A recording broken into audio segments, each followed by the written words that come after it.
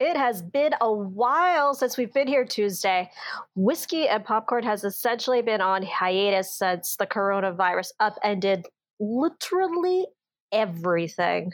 Oh, yeah, literally everything. It's been surreal. I've done a lot of streaming, though. Oh, yeah, same. I mean, there's not much else we could do with the movie theaters being closed. Well, and I mean, your day job's in a newsroom. What has that been like? I think it's I've been working mostly from home. I'm only in the newsroom once a week, so that's good. It's interesting trying to run a live radio show from home. I'm sure. But I have to say it's because of the news cycle and how it hasn't stopped and it has only gotten worse that I kind of hold up and didn't even touch this podcast for months. I was just like, I couldn't even handle one more thing on my plate, And, I guess it was a nice forced break for us. Yeah. Virtual quarantine hug. I know. I miss your face, but I'm glad we're back to doing something we both enjoy and love. Reviewing movies with you just makes me so happy.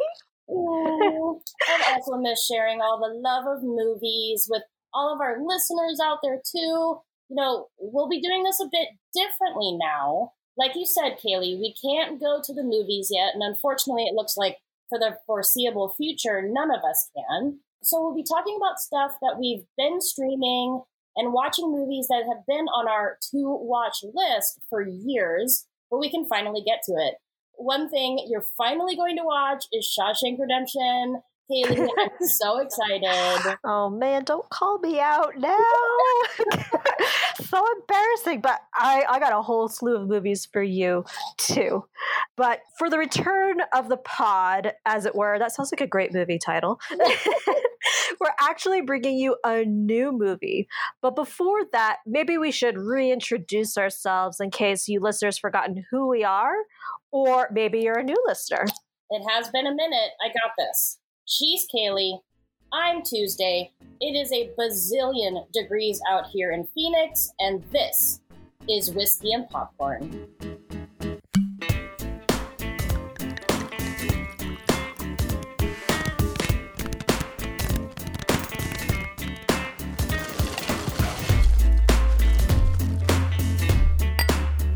I've missed our theme song so much. Oh, I know, right? Oh, and I miss ice cold theaters too. Where you'd have to bring an extra layer. Oh, I know. This whole summer, since I've not been in any places really but my home, I don't keep my home at 68 degrees. So I've been sweating all the time. It's gross. Yeah, well, you're competing with 115 out, so. Oh, I don't want to think about it. It's going to be so bad this weekend. All right. So today's movie just dropped on Netflix on July 10th. And I guess the best way to really describe it is it's a little bit sci-fi, a little bit fantasy / historical drama, and a whole lot of action. Couldn't have said it better myself. We're reviewing The Old Guard, directed by Gina Prince Bythewood, and starring Charlize Theron, Kiki Lane, Marwan Kenzari, Luca Marinelli, and Matthias Schoenaerts. And, well, as usual, let's listen to a clip from the trailer. So you good guys or bad guys? Depends on the century. So we really never die. Just because we keep living doesn't mean we stop hurting. Throughout history, we've protected this world, fighting in the shadows. But it's nearly impossible to disappear in the world we live in today. Okay, so it might be a little hard to tell what's going on without seeing the trailer. But we're dealing with a group of superhumans, I guess is the best way to put it. Yeah, I would agree with that. This group of superhumans is led by Andy, aka Charlize Theron, and they are 4 warriors with a very unique ability. They can't be killed. In the group are Joe and Nikki from the Crusader era in Europe, and Booker, who survived the Napoleonic Wars. And they get a new recruit in modern times, present day if you were, and they well, I don't know if you can really call it recruiting. They press this young U.S. Marine to join them after she miraculously survives a death in Afghanistan. Nile, played by Kiki Lane, is confused and bewildered by her ability to heal even after she's been killed. And she doesn't trust Amy or her, quote, army. But over time, she comes to accept her fate, but it's very begrudgingly. What's interesting about this film is that it takes the idea of immortality and spins it to be a tragedy rather than something desirable.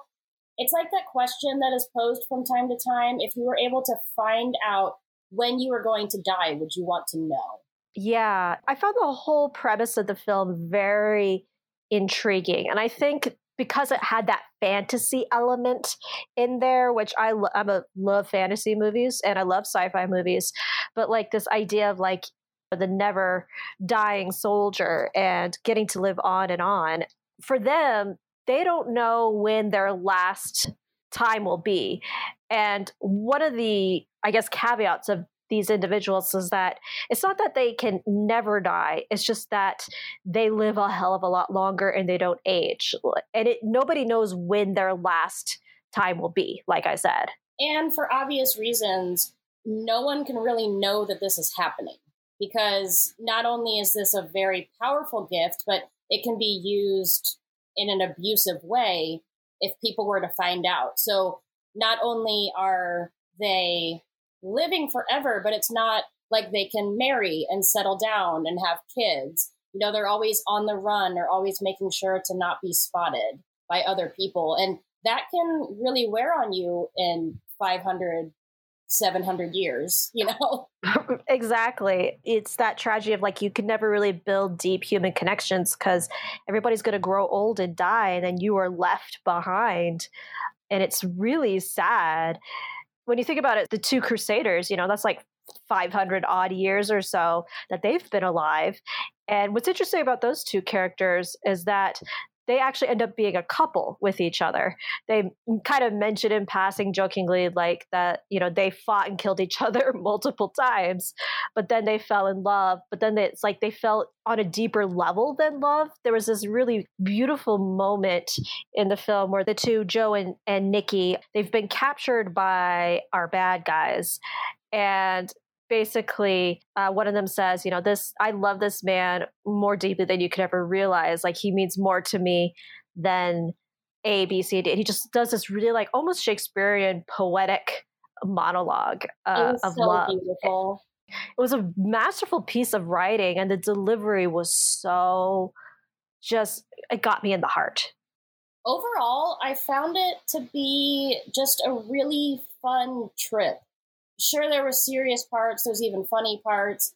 Yes, it's very action-packed, but for the most part, the storyline really keeps going throughout.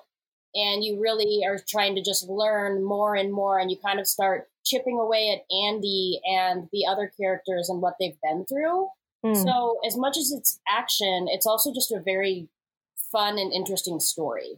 Yeah, and I think that's high praise coming from you, because I know you're not an action person. Like, I have to force you to go see like the Mission Impossibles and whatnots. So I think it's kind of funny that you actually recommended this movie to me when you saw the trailer, because you caught it before I did. Yeah, and what I think the aspect that I really liked is, I know you love historical period pieces, and you kind of get to jump around a little bit in time with them. And so I thought you would kind of capture that, and I felt like the storyline was going to be strong enough that I could deal with the guns and the shootings and all the stuff that, you know, I would usually go to the bathroom during. But yeah, because it just has, and like you were explaining in the beginning, it's kind of historical, kind of action. It doesn't fit one niche. And I think that's what's fun about it. It's not something for everyone.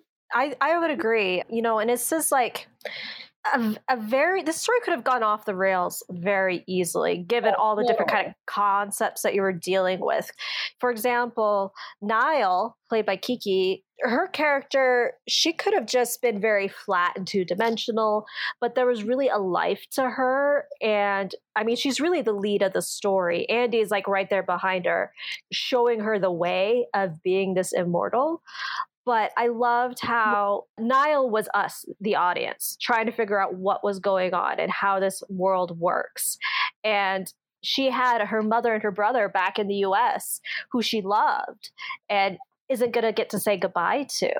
You know, so dealing with all those emotions, it was just really powerful and really well written. Each character had enough time to where you could gravitate toward them, whether they were flashbacks to their various historical moments or like the beautiful monologue scene between Joe and Nikki. And with Nile, you know, she just really grounded, I think, this fantasy sci-fi world that we were thrust into. Now, what do you think about the like medical ethical side? I know we have to give them a little bit of background, but like, what was your take on that? Yeah, so well, that the background is that there's like this big pharma company essentially based in London called Merrick, and the character who the CEO, he's called Merrick as well, played by Harry Melling, who he was just so good at being bad. Yep. Like I hated him. I was like, oh, you did a good idea. But it's a narrative that has been done before. We're going to do the science no matter what to get the answer, to get the cure. And for him, for Merrick, we're going to make a lot of money off of that. It was very clear to everybody that he was after the money. He didn't actually care about saving lives, even though that'd always be like the first thing he would say. Sounds like somebody on the national platform that we hear quite frequently, now that I think about it. I think for a story like this, you had to have this question, and it had to be handled correctly because, you know, if you're going to be taking these like DNA samples from these superhumans, do they have a choice? And is it for the greater good? Should a few suffer for the broader society? That's always one of those deep philosophical questions that I feel like in this world, in this movie, like, no, because I was really attached to these characters. They were doing horrible experiments on them and doing things to get samples. And it was just like basically torture scenes for several of the characters. Yeah, with Merrick, who I agree with you, I absolutely hated him, but that was his job. There's a point in it where he says, I have spent years, you know, experimenting on thousands of lab rats, and you guys are no different. You know, it's about the bottom line, and that's profit. And helping people, but mainly profit. Right.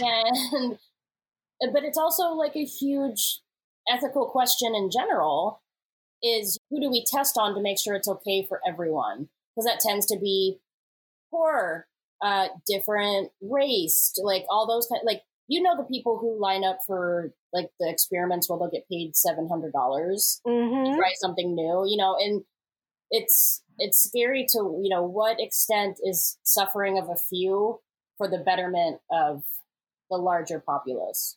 Right. And it's kind of an interesting question to think about when we're in this pandemic now, fiercely searching for a cure to COVID-19. I sincerely hope that there are no unethical experiments and research happening now, but you never know. I've been seeing ads. You can now start being a test subject for a COVID vaccine. It's already started. Wow. Yeah. It's mind-boggling. But I think before we wrap it up, I also just want to give a huge nod to the director, Gina Price Bythewood. For those of you who are not familiar with her work, she wrote Love and Basketball and The Secret Life of Bees. So those are some two very, I think, rather big, popular films. This film, The Old Guard, is her first like big budget Hollywood-esque film, if you will. And, you know, she's a woman of color, And I just think she did a fantastic job. Again, this story, I had so much fun watching it.